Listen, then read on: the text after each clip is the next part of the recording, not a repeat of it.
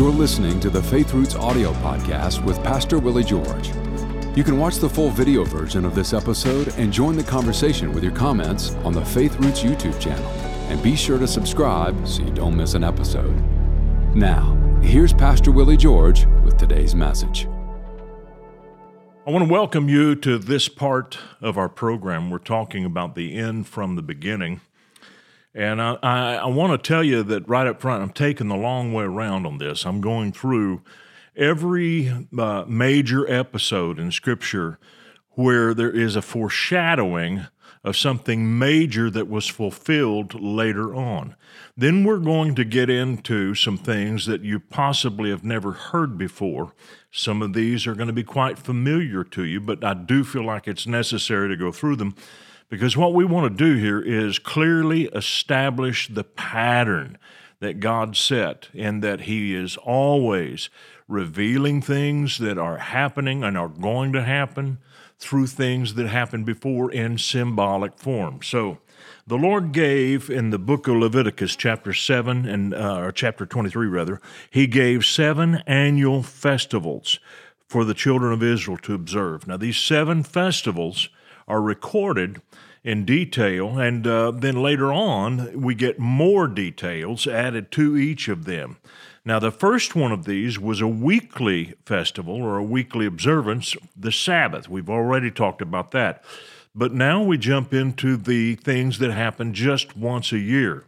And so they're found in Leviticus chapter 23.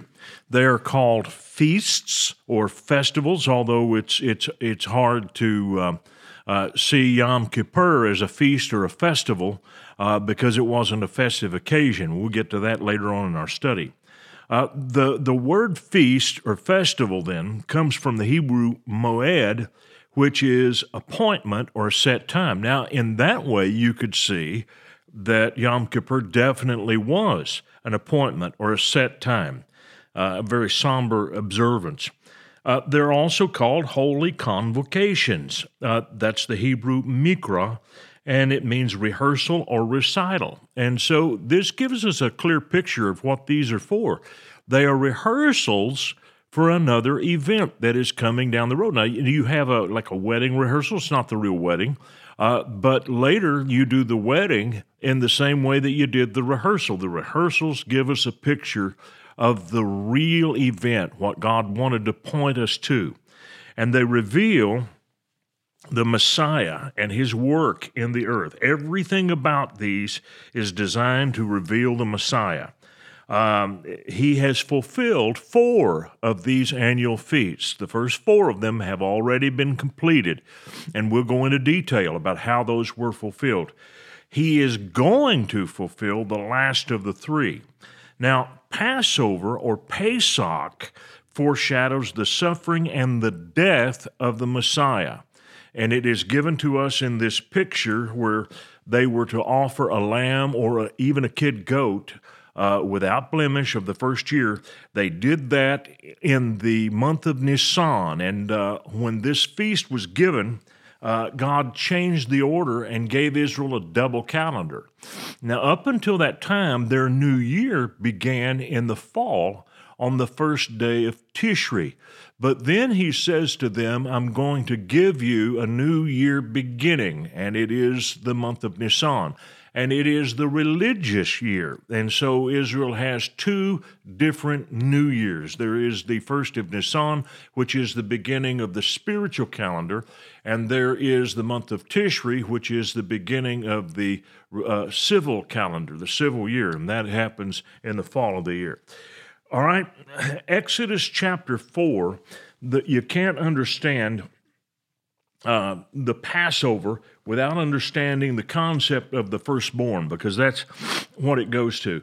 In 4:21, it says, the Lord said to Moses, when you go back to Egypt, see that you do all those wonders before Pharaoh, which I've put in your hand. That means throwing the snake down, putting your hand to the chest and putting it back, and it becomes leprous, and then it's healed. He said, do all of those things. I will harden his heart so that he will not let the people go. So God prepared Moses ahead of time. and told him, you're going to run up against opposition, but go ahead and do this anyway. Then you shall say to Pharaoh, thus says the Lord, Israel is my son, my firstborn. That's the crux of what God wanted to do, was to deliver his firstborn. And that's what every plague culminated in. It culminated in this judgment on Egypt's firstborn because Pharaoh would not release God's firstborn, which is Israel. So I say to you, this is what he was to say to Pharaoh, let my son go that he may serve me. But if you refuse to let him go, indeed I will kill your son, your firstborn. That's what Moses said to Pharaoh at the very beginning. So that was the first of the feasts, or the first of the purposes, and the most important purpose. There are other purposes in all the plagues, and we'll get to that. But what I want you to see here is God wanted to deal with Pharaoh so he would release his firstborn. He considered Israel his firstborn son. That's what the selecting of Abraham's family was, to create a family for God to work in and to have covenant with so he could demonstrate his goodness to the whole earth. And that's the whole purpose of the creation of Israel. It was to create a nation so that God could show himself to the world. And he knew they were going to have failures. He knew they were going to be messed up. He knew they would do wrong things. But God was merciful to them. Now, they did experience judgments, but God was merciful to them, and he blessed them. And at times, they were the most envied nation on earth. But he wanted to show, this is what happens when people follow me in obedience and keep my word. And that was the purpose of the nation of Israel. Now, the first of these 10 plagues, the first 9 of them, were judgments upon the gods of Egypt. Egypt was a polytheistic society. They worshiped a number of gods. And every one of these plagues that Moses did, the turning of the water to blood, the frogs, the gnats, the darkness that came, all of those things were designed to strike out at the different gods of Egypt. And they humiliated, or God humiliated these gods. Before the Egyptians, they couldn't pray to anything that worked. And so God demonstrated his superiority over them. But when the Passover came, it was different. It was a direct challenge to Satan himself, because Satan was really the one who was in power, who was influencing the Pharaoh, who was holding the people of Israel in bondage. And so God dealt with them. So the purpose of these plagues was twofold: to humiliate the various different demon gods that Egypt worshiped, and then finally to deal with Satan himself. God gave Israel the rites of the Passover to shield them from the death angel who was going to come in and kill the firstborn in every family. And this is interesting because God did not have to do this in the previous plagues. The previous plagues, where the judgments were against those other gods, God did not have to necessarily shield Israel with the blood of a lamb. He shielded them, okay, but this one is going to require blood, because this is a picture of Satan being dealt with. Every family had to kill a lamb or a kid goat. They had to be without blemish. They were to be taken from the flock on the 10th day of the month of Nisan. And they would be kept for 4 days, so that if the lamb was sickly or the little kid goat was sickly, it would show up in those days. They were not to offer anything that was imperfect to the Lord. It couldn't have any scars. It couldn't be crippled in any way, couldn't be diseased. It had to be a very healthy lamb or a very healthy kid goat. So it was taken for the purposes of examination on the 10th day of Nisan. It was to be slain between the evenings, which is the afternoon, before sundown, on the 14th. And it's to be eaten that evening after sundown, which technically would be the changing of a day. It would be the 15th. And its blood was brushed on the posts, the uprights, on either side of the door, and upon the lintel, on the cross member. And so this is a picture of the cross. The lamb had to be roasted, not boiled. None of its bones could be broken. That was a very strict commandment. Don't break any of the bones. And it had to be completely consumed. It was to be eaten along with unleavened bread and with bitter herbs, the bitterness representing what the Messiah would go through. The lamb's blood had to be applied to the doors. It was not enough that the children of Israel were Abraham's seed. They still had to be redeemed by the blood. So in other words, just because they were chosen, they were God's chosen, and they belonged to the family of Abraham, Isaac, and Jacob, they still had to be protected by the blood. And so this is a picture of the shed blood of Christ, how that it's necessary for all men, not just for the children of Israel, but for all of us. We all have to have that blood for us. So Christ fulfilled Passover in his death on the cross. This is an interesting thing. I found this in my book, The Life and Times of Jesus the Messiah by Alfred Edersheim. And he writes that sometime before Jesus was born, the rabbis issued an edict that sheep had to be moved away from the city of Jerusalem. They couldn't be kept near the city because of the smell that began to pour into Jerusalem from all of these different animals being kept nearby. There was only one place where sheep could be kept in close proximity to Jerusalem, and that was at Bethlehem. And in Bethlehem, the sheep were raised for Passover lambs. And so now you see the significance of the angels of God appearing to the shepherds the night that Jesus was born to reveal his birth, and they were called to come witness, they were called to come witness his birth. And so in this way, Jesus is fulfilling the Passover by being born here in Bethlehem and being witnessed by the shepherds who raised the Passover lambs. Now, Christ came into Jerusalem on the 10th day of the month of Nisan, on the same day that the Passover lamb was to be taken and examined.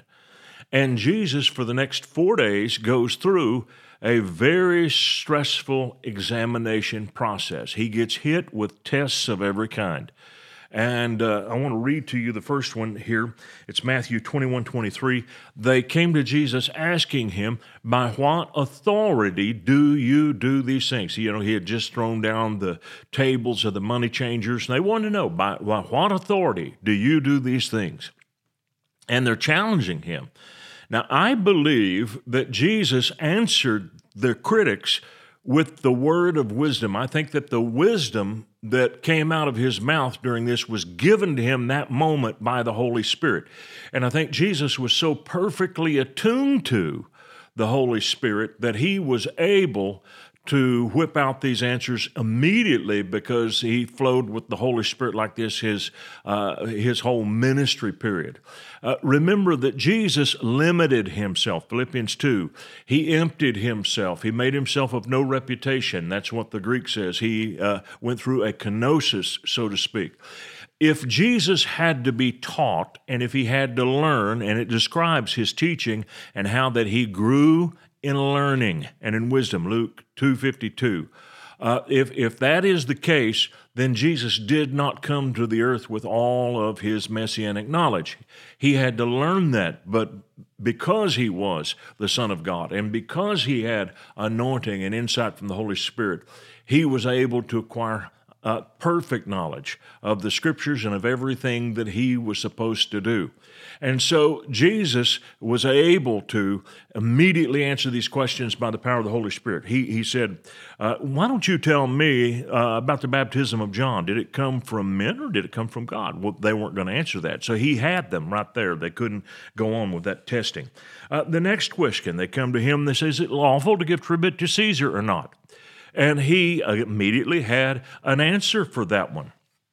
he came to them, asked for a coin, said, "Show me the coin." "Whose image is this?" he said.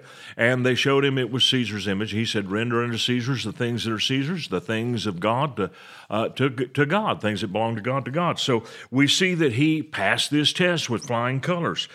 Test number 3, they asked him about a woman who had 7 husbands and whose wife she would be in the resurrection. He handled that question.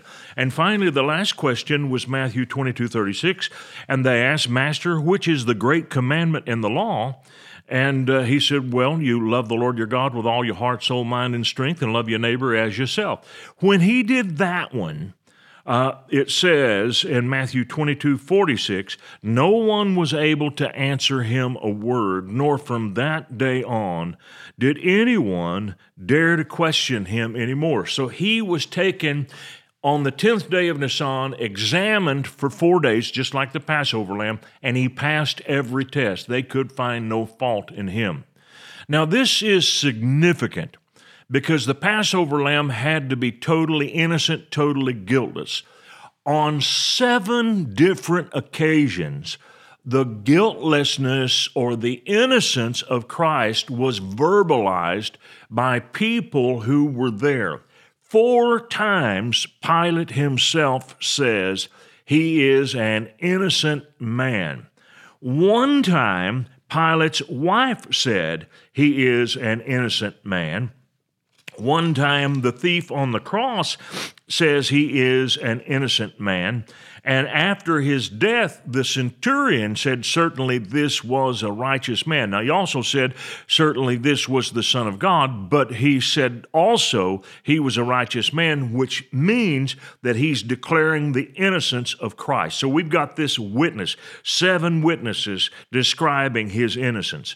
He died at 3 o'clock in the afternoon by giving up the ghost. In other words, he could have continued to live. He said, "Nobody takes my life. I lay it down." So he, as an act of will, surrendered his life when he could have kept living. They marveled that he was dead so soon, so they came to break his legs the way they would have with any other crucifixion. And they did break the legs of the thieves. They didn't break his legs because he was already dead. And so his blood was upon the upright part of the cross, the post, and also on the horizontal member. So vertically and horizontally, his blood stained that cross.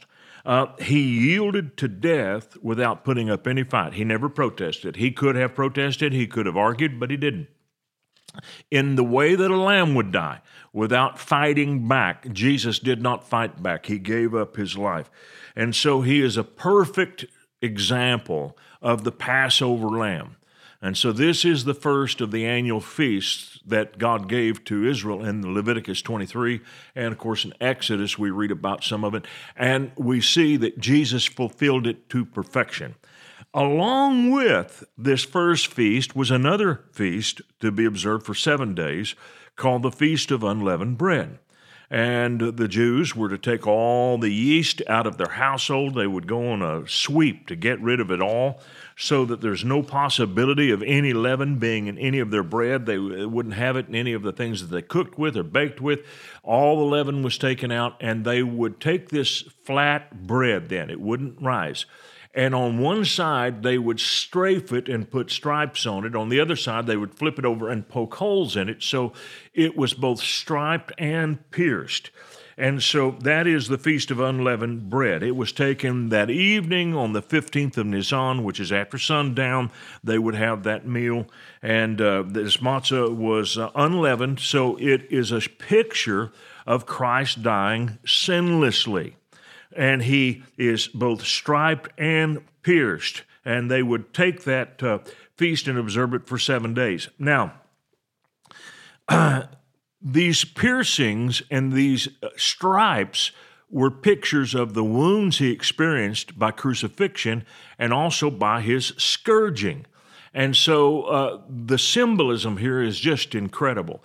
Then it was customary later on in the Jewish culture, they would take a piece of this matzah bread, tear off a fragment, wrap it in a linen napkin. The father of the household, where Passover was observed, would take it and hide it, and then the children would go looking for it, and the one who found it would receive a prize that was called the promise of the Father. Listen to Acts chapter 1, verses 4 and 5. And being assembled together with them, he commanded them not to depart from Jerusalem, but to wait for the promise of the Father, which he said, you have heard of me. And he said, John truly baptized with water, but you shall be baptized with the Holy Spirit not many days from now. So, the promise of the Father was the Holy Spirit. He fulfilled perfectly both of these two feasts, both unleavened bread and Passover. And I put them together because they were observed together. And you see that God foreshadowed the coming of Messiah, and he ordered all of these little details. And, for instance, don't break any of his bones. And it would have normally happened that his bones would have been broken, but God didn't let it happen because Jesus gave up the ghost early enough for them not to have to break his legs. So he fulfilled every little detail. He died at exactly the right time, on exactly the right day. He came to Jerusalem on exactly the right day. He was tested and examined the way that he was supposed to be tested and examined. They couldn't find any fault in him. They finally just gave it all up because they found him sinless, and 7 different times he was declared to be totally innocent and guiltless. So these festivals are amazing shadows of the real work of Christ on the cross. These are the first ones. We'll get into the next one in our next segment.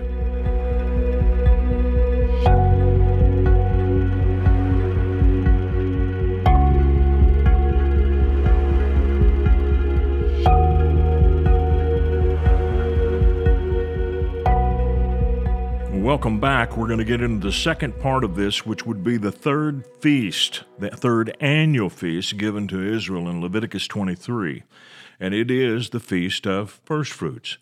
This couldn't be observed until after the children of Israel came into the land of Canaan. They had to take possession of the land of Canaan. Listen to what it says in Leviticus 23:9. The Lord spoke to Moses, saying, Speak to the children of Israel, and say to them, When you come into the land which I give to you, and reap its harvest, then you shall bring a sheaf of the first fruits of your harvest to the priest.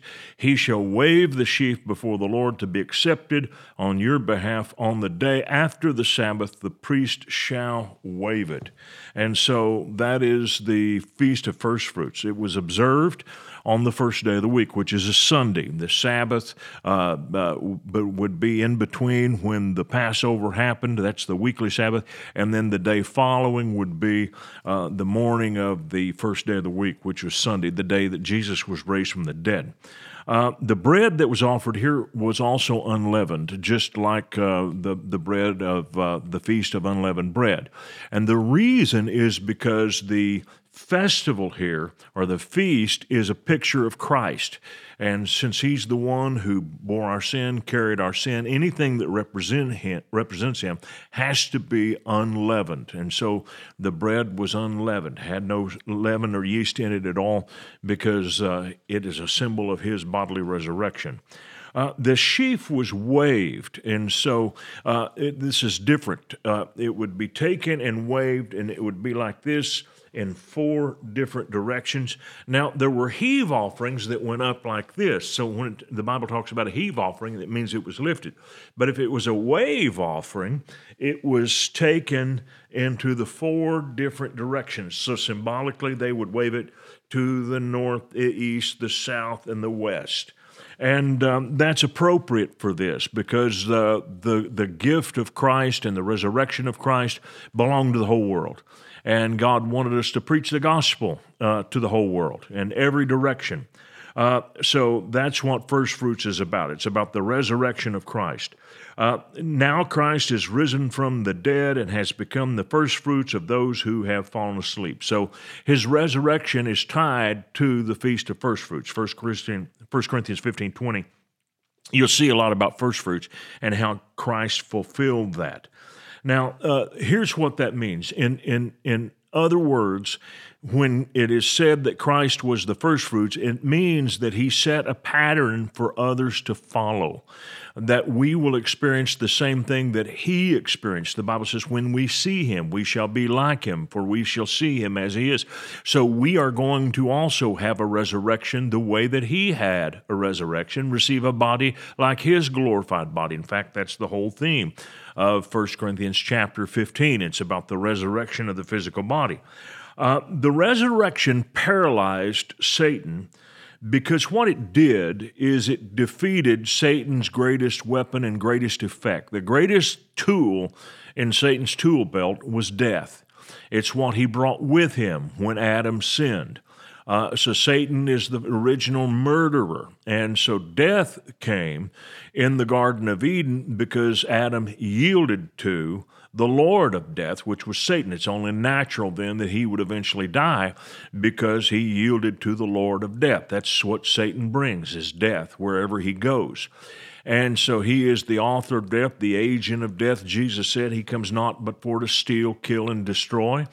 And so death was dealt a death blow by the resurrection of Christ. Now, that doesn't mean that everybody was raised from the dead. It meant that Christ was, and there were a few others.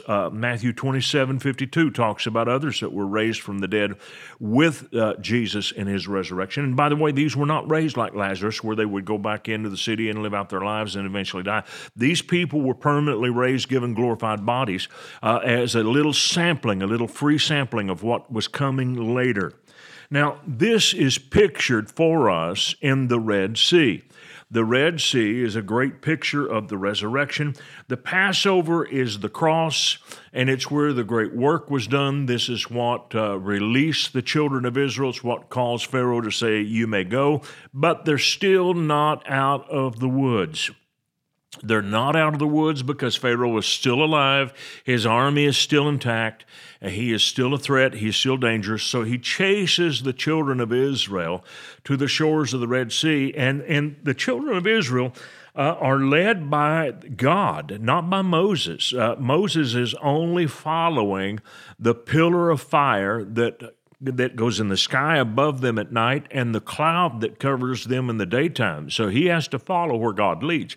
God purposely led them to a dead end. And I got to tell you that it's not uncommon for you to have, I wouldn't say it happens all the time, but you will have a few dead end experiences in your life where God will lead you. There will be no way out of the situation that you see yourself in. It may look very, very bleak, but at that point in time, God steps in when no one else can help, and God delivers you, and everybody knows it, and you know it's God, and that's what he did at the Red Sea. He let Israel know, I have you. They came up out of the Red Sea and saw when it closed on Pharaoh what an amazing thing God had done, and so God completed the process of redemption here with the resurrection. The resurrection is what gives the cross its power.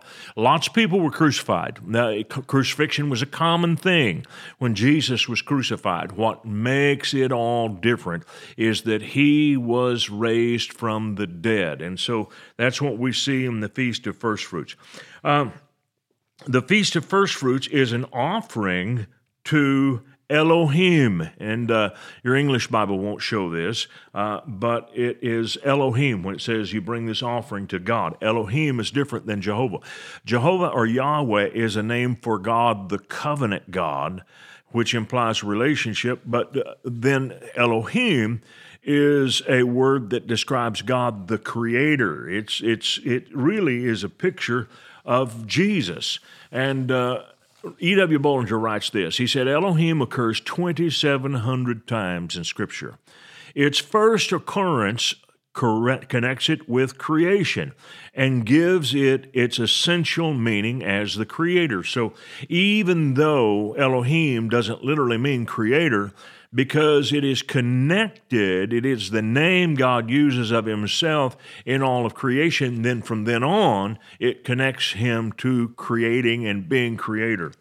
That means Elohim is God the Son, the living Word, with creature form to create, meaning that he had a body like our body. We could see him. Then God has a form that no man has ever seen. But that's not the case with the Son. Now listen to John 1, 2, and 3. In the beginning was the Word was with God, the Word was God, the same was in the beginning with God. All things were made by him, and without him was not anything made that was made. That is Jesus. And so here he is as creator. So the bodily resurrection of Christ restored all mankind, not just Israel, but all mankind, to its original created state, which is total freedom from death. Now, that hasn't been carried out yet, but the payment has been made, the legal precedent has been set, the test case has been won. And so this is very much like what happens when there's a Supreme Court ruling. There may be other judges in different jurisdictions who are going to defy a Supreme Court ruling, but eventually that case will make it all the way up to the Supreme Court, and the Supreme Court will rule and set all the other cases straight. Now, that is the third of the feast days. It is the Feast of First Fruits, and it was fulfilled in the resurrection of Christ. And it is an amazing representation of what he did. The next feast comes 50 days later, and it is found in Leviticus chapter 23. I'm going to read verse 15, starting at verse 15. And you shall count for yourselves from the day after the Sabbath, from the day that you brought the sheaf of the wave offering, 7 Sabbaths shall be completed. Count 50 days to the day after the 7th Sabbath. So you'd have the 49 days, and you include the last day of the Sabbath, so it makes it 50. Then you shall offer a new grain offering to the Lord. Now, that's why it's called Pentecost, Penta meaning 50. It means literally 50th day. In Hebrew, it is the Feast of Weeks. It's Shavuot, and so it is a different name. But it is the day that God gave the law to the children of Israel from Mount Sinai. Now, they observed it by waving 2 loaves of leavened bread. Now, all the bread up until this time has been unleavened, which is without yeast. So that's a picture of Christ. But Pentecost is picturing something else. When 2 waves of leavened bread, or 2 loaves of leavened bread, are waved here in the wheat harvest, the first fruits is the barley harvest because it comes ripe earlier. And then you've got Pentecost, the wheat harvest. And so these 2 loaves are waved before the Lord with leaven in them because they don't picture the Messiah. They are pictures of the 2 different groups of people that God calls to himself, which are both Jews and Gentiles. That means he made room to reach both Jews and Gentiles in his covenant. So this represents the fullness of the harvest. Now, the people who were gathered in the camp at the base of Mount Sinai heard thundering. And there is a tradition which says that it was the voice of God, and they actually heard this, giving the law, the 10 Commandments, to the whole world at the same time. And the idea is that God's voice went out to the whole earth, and everybody on planet Earth heard the 10 Commandments at the same time. Romans 2 says that the law of God, those 10 Commandments, are written in the hearts of people, that we instinctively know it's wrong to steal. We know it's wrong to commit murder. We instinctively have those things in us. And so that's the idea here behind the thunderings. When Moses came off the top of the mountain, there were 3,000 people killed for worshiping that golden calf, and they were executed at the base of the mountain for both their idolatry and their lewdness. They're parading around naked, so it was against the laws of God on more than one level. And on the day of Pentecost, we have a totally different occurrence. We have 3,000 people saved and given a new spirit. So it shows the contrast between the giving of the law, which was to really be set up as an instrument of death to show people you're guilty and you deserve to die because you broke God's laws. And then in the law of grace, we see people given life even when they didn't deserve it because of God's grace to give life. The whole purpose of the cross was to give life. And that's the Feast of Pentecost. So we've got the first of these four feasts in Leviticus 23. Let's talk about it. Pesach, Passover. Jesus fulfilled it exactly in every detail. He fulfilled unleavened bread. His body is pictured. That's why when he takes the matzah bread and tears it, when he's giving communion to his disciples, he says, "Take, eat, this is my body, which is broken for you." It was striped on one side, pierced on the other. They may not have fully understood what he was saying to them, but they couldn't have noticed, they couldn't help but notice, as he died, that he would have a body like the bread that they saw. It would be pierced on one side and striped on the other. Then we see the first fruits where he was raised from the dead. They could have followed and known something amazing was going to happen on every one of these feasts. The first of these four were fulfilled to the day. Then you come into a long period of summer, no festivals. God did not call any of the Jewish males to Jerusalem over the hot summer months. It's time for the harvest. They're out working in the fields. It's too hot to move and travel in that climate. It's going to be fall before they are called back to Jerusalem.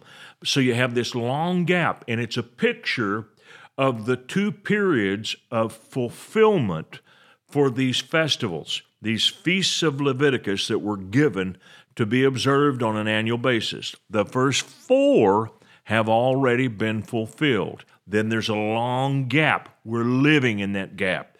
Then we come to the last of the three. In our next session, we'll cover those three last appointments, rehearsals, and we'll show you how Christ is going to fulfill those in the future, not too distant future.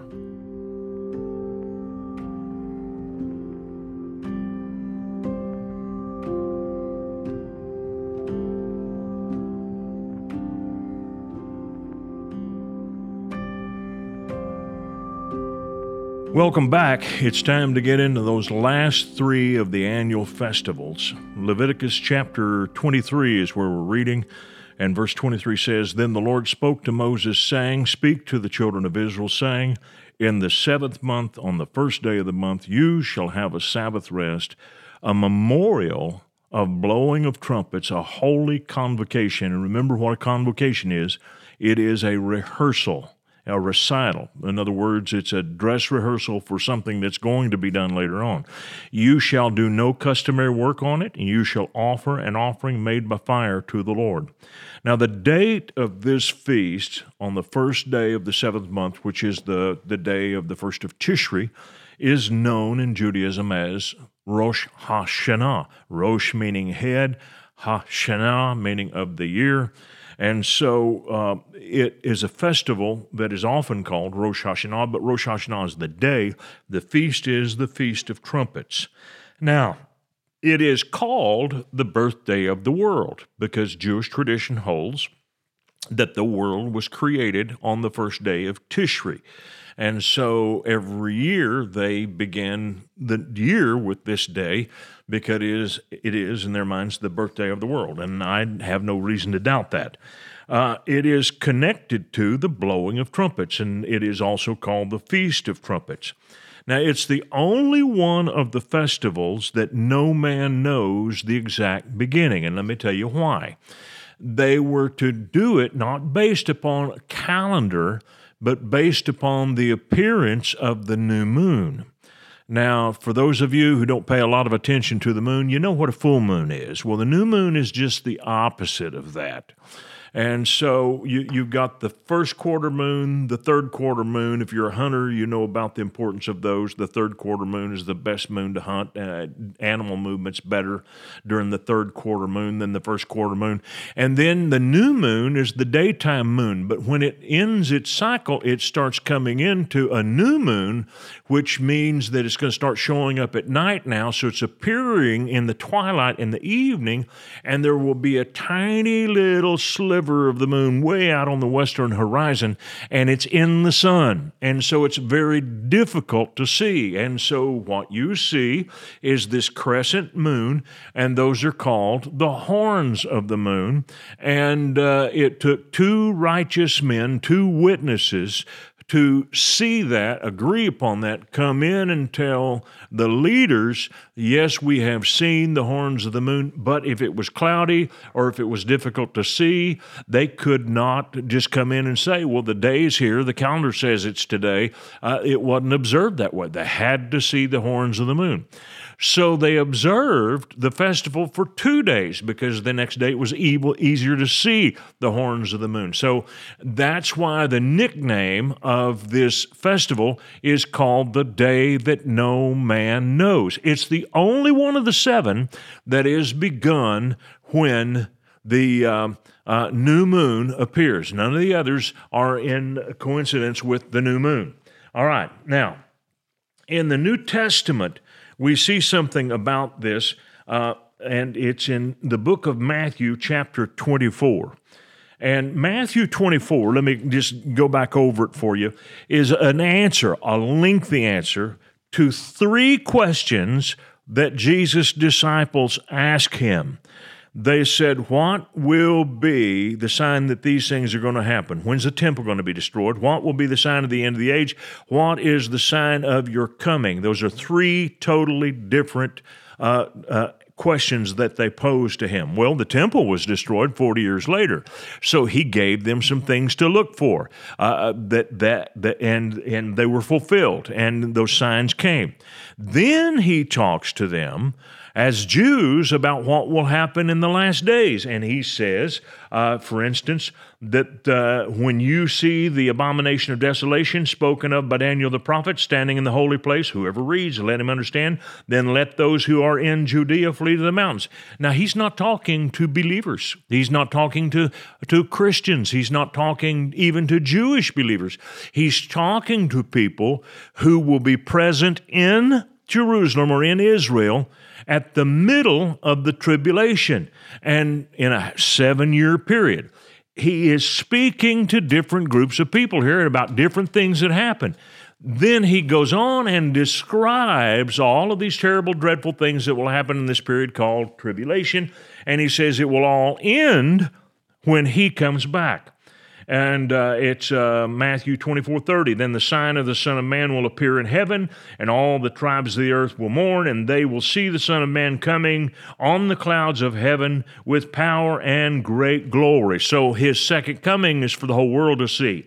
But then he comes down to verse 32 and talks about something totally different. Now pay attention. Now learn this parable from the fig tree. Jesus taught in parables, but he didn't expect anyone to learn the parable unless they were in relationship to him. He never explained the meaning of the parables to the crowds. He explained the meanings of the parables to his followers. Now he's talking to people who are in relationship with him, not just to everybody. He said, now learn this parable from the fig tree. When its branch has already become tender and puts forth leaves, you know that summer or harvest is near. So you also, when you see all these things, know that it is near at the door. And he says, assuredly I say to you, this generation will by no means pass away till all these things take place. Heaven and earth will pass away, but my words will by no means pass away. Verse 36, but of that day and hour no one knows, not even the angels of heaven, but my Father only. Now, this is not talking about the second coming. The second coming happens on the very last day, day number 2520 of a 7-year period of 360-day-long years. That's when Christ returns, and everybody knows the day because he tells us the day. But the day for his coming for the church is completely unknown, and that's why Jesus uses the Feast of Trumpets as a symbol for his return back to the church. No man knows the day and the hour. He said, you will know the season of this when you watch the fig tree. The fig tree is a symbol of national Israel. Now, Israel is symbolized by 3 trees. It's symbolized by the olive tree, the vine, and the fig tree. But the fig tree is the symbol of Israel as a nation. It's national Israel. So he is saying when you see national Israel restored, and that happened for us in 1948, when you see that happen, know this, a generation will not pass until all of this has been fulfilled. What is the terminal event of fulfillment? The rapture or the catching away of the church. It has to happen in a generation. Now, what's a generation? 20 years, 40 years? A generation is the average lifespan of a group of people alive at the time of the restoration of Israel. And for us, friends, that's right at 80 years. That means then we are very close to the fulfillment of this prophecy. So we have 2 different things here. You know, in one place, Jesus says, if you're on top of the house and you see this abomination of desolation, don't go back down into the house. That can't be talking to anyone in the church because you won't have time to go back down in the house to grab anything. The Bible says his coming is in a moment, in the twinkling of an eye. So we won't have time to go down into the house for anything. We will immediately be caught up to be with the Lord. He's talking there to Jews about his second coming, but he is talking to us in a different way in the rapture, which is the Feast of Trumpets. And it is important to note that we will hear that trumpet. Now let me read to you from 1 Thessalonians chapter 4. This is beginning in verse 13. But I do not want you to be ignorant, brothers, concerning those who have fallen asleep, lest you sorrow as others who have no hope. For if we believe that Jesus died and rose again, who's he talking to? He's talking to people who have trusted in Christ for their salvation, who believe that Jesus died and rose again. He is not talking to everybody. Let me explain something to you. 1 Corinthians 10:32.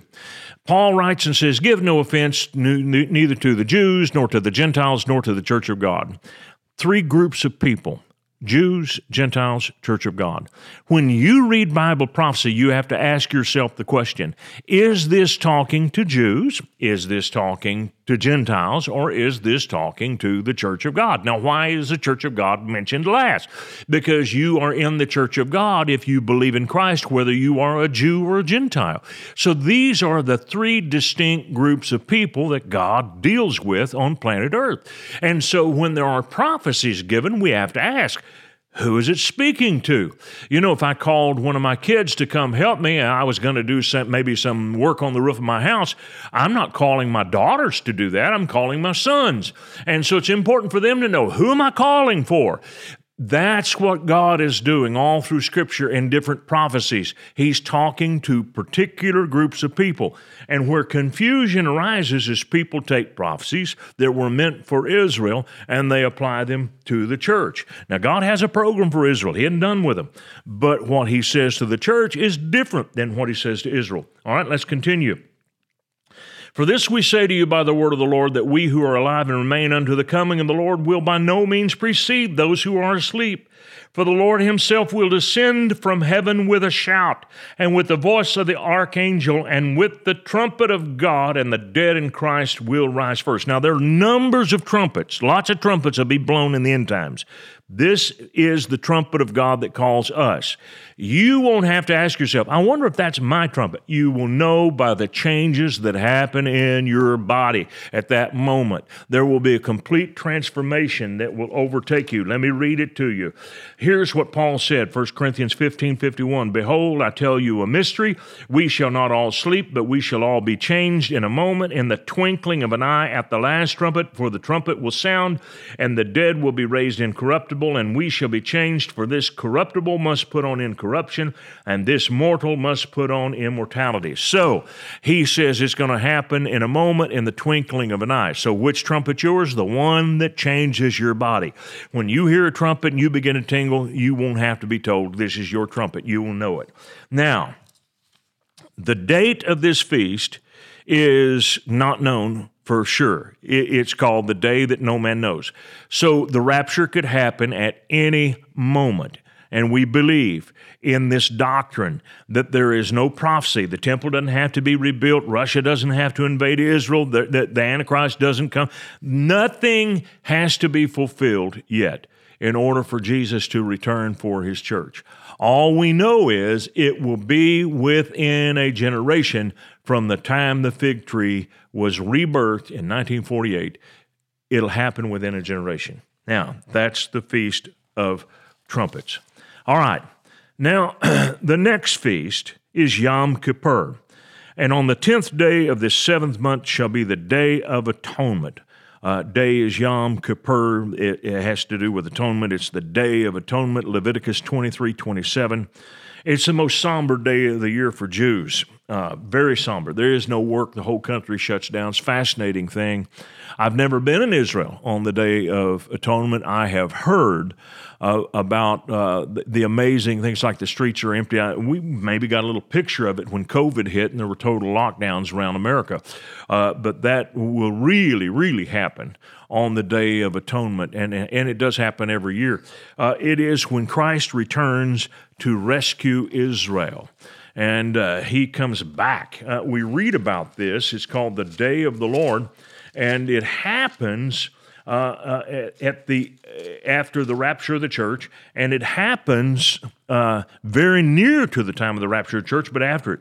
Now listen to 1 Thessalonians 5, verse 1. But concerning the times and seasons, brothers, you have no need that I should write unto you, for yourselves know perfectly that the day of the Lord so comes as a thief in the night. Now, it's a thief in the night because it affects a lot of people who didn't think it was coming. Now, that's not us. We are looking for the coming of the Lord. But there are a lot of people in the world that are not looking for him, so when he does come, it's going to catch them off guard. For when they shall say, peace and safety, then sudden destruction comes upon them as labor pains upon a pregnant woman, and they shall not escape. But you, brothers, are not in darkness, that this day should overtake you as a thief. You're all sons of light, sons of the day. We are not of the night, nor of the darkness. Now, he goes on to say, for God did not appoint us to wrath, but to obtain salvation through our Lord Jesus Christ. Now, what we have is a 7-year period. It's called tribulation. That's the first half. The second half, 3.5 years, is called the Great Tribulation, meaning it's way worse than the first half. And we have not been appointed to that period. That is a time of great wrath. Now, it doesn't mean that God won't move. In fact, the book of Revelation tells us that during this time that there will be 144,000 young Jewish men preaching like nobody's business. They will reap a harvest of souls that will total up a multitude of 10,000 times 10,000s who will stand before God at the middle of this tribulation. They'll be caught up. I'm convinced that a lot of the harvest that many prayer warriors are seeing in their spirits when they pray right now will be fulfilled in this middle tribulation harvest. It's going to be incredible. That's not to say we won't see a harvest of our own before the rapture of the church, but in the first 3.5 years of the tribulation, God is going to be moving amazingly. God's not going to let the devil have all the glory. This is not going to be Satan's big triumph. It is Satan's great embarrassment. And so during that first 3.5 years, it's going to be incredible how many people come to faith in Christ. There will also be 2 witnesses preaching during that season, and they will be uncounted unkillable. Satan will try to kill them. Antichrist will try to kill them. Can't do it until the very last week of their time on earth. And even then, they are raised from the dead and they go up slowly before the cameras and the whole world sees their resurrection. So it's a frustrating time to be a devil and to be the Antichrist. You see then, during this season, God is putting the pressure on, and He wants all of the people of the world to make their minds up. What is your decision? Are you going to choose me? You're going to reject me? And what's going to happen? There are going to be a lot of people, hard cases, that are going to melt and come to faith in God. There will be others who will become even harder, turn more against God, and so people will have made their decisions. So by the end of that 7 years, everybody will have picked his team. And that's what the purpose is. God wants everybody to pick their team. Whose side are you on? And it's very much like Joshua saying to the men of Israel, as for me and my house, we will serve the Lord. Choose you this day whom you will serve. That's what's going on. They're choosing who they're going to serve. That is Yom Kippur. Now, Yom Kippur is the only day of the year the high priest was able to go into the Holy of Holies. He had to go through an elaborate ritual, offering sacrifices for his own cleansing. He had to reach a state of ceremonial purity, and after that, nobody could touch him. And he would take the blood of a sacrificial animal into the Holy of Holies and sprinkle it there on the seat before the Ark of the Covenant, the mercy seat, and he would make atonement for Israel as a nation. Now, throughout the year, individual Israelis would come and they would offer sacrifices for themselves, for their own personal sins and so forth. But this was the saving of the nation. That's why it was such a big deal. And so the whole nation was forgiven of its sins, and the covenant was reinforced for a whole year, for another 365 days. That's what Yom Kippur was all about. And so that will be fulfilled at the second coming of Christ in the future. It has yet to come.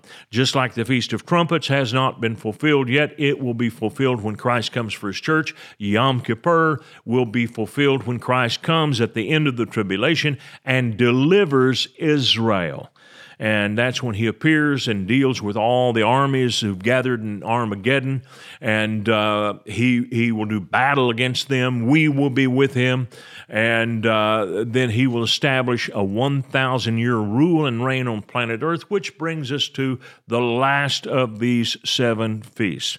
And this last one is a 7 plus 1 day observance called Feast of Tabernacles.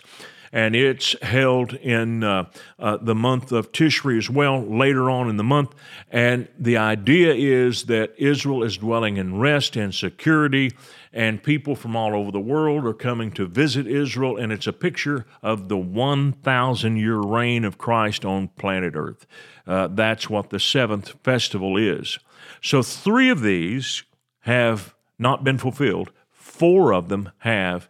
In between, there's a long period of summertime harvest, and we're waiting for the next of those festivals to be completed. If He kept the first 4, He will keep the last 3. I wouldn't go so far as to say that the rapture has to take place on exactly Rosh Hashanah, because no man knows the day or the hour. It is a complete mystery to us. It might be that it happens then. If it does, praise God. I just want to see it happen in my lifetime. I'm hoping that it does. You know what, though? I got to tell you, I'm going to be a part of it, whether it's in my lifetime or not, because if it comes after I go home to be with the Lord, I will be ahead of everybody living on planet Earth, because the first group of people to be affected by it are those who are dead in Christ. Now, this amazing thing is that the earth is returned to paradise. And you read about this millennial reign when the earth becomes like a paradise again. Isaiah 11, 6, 7, 8, 9, and 10. Isaiah 60, the whole chapter is about this millennial reign of Christ, which the Feast of Tabernacles is representative of. Zechariah 14, 16 through 21 is another description of it. So we see all through the Scriptures, and there are other places as well, where Christ rules and reigns in great peace on the earth. We're going to see this earth run the way it should be run. So that's this lesson, and it shows us he declares the end from the beginning with symbolic festivals. And he wanted us to be able to see his entire comprehensive program with seven being the number of completeness, meaning there ain't no more. So on an annual basis, there were 7 of these feasts. And the idea is this is the whole of the program of God, the fulfilling of these feasts. The 7 is fatness, fullness, and it means completion. And so this is an amazing thing that he has given us to show us his plan in advance. We can learn so much from it. I invite you to go back over this and to write down the scripture references and study these. Read them for yourselves. Read especially what I gave you out of Matthew 24, where you see the 2 distinctly different comings, the second coming versus the rapture of the church, and how totally different they are. That is so critically important. This can be easy to understand if you apply yourself. Listen to me. Don't buy into the lie. I can't understand this. It's too deep for me. When you say things like that, you only make it worse. Say this: I have the mind of Christ. I can understand these things. Father, reveal these things to me by your Holy Spirit. Help me to understand your word. Until next time, start reading your Bible. See you then. I want to thank you for watching our podcast today. And if you really liked it, would you please give us a little thumbs up by clicking on that sign down below? And then I would encourage you to subscribe to our channel so you don't miss any of our future podcasts, because they're all going to be good. And if you would like to support us financially, either with a one-time gift or recurring gift, you can do that by clicking on the link below or going to myfaithroots.com. Thank you so much for watching this program. We hope this message has been a blessing to you. Ratings and reviews help us reach more people, so take a moment to leave a review on your podcast app and consider sharing an episode with a friend or family member that needs to be built up and encouraged in the Lord today.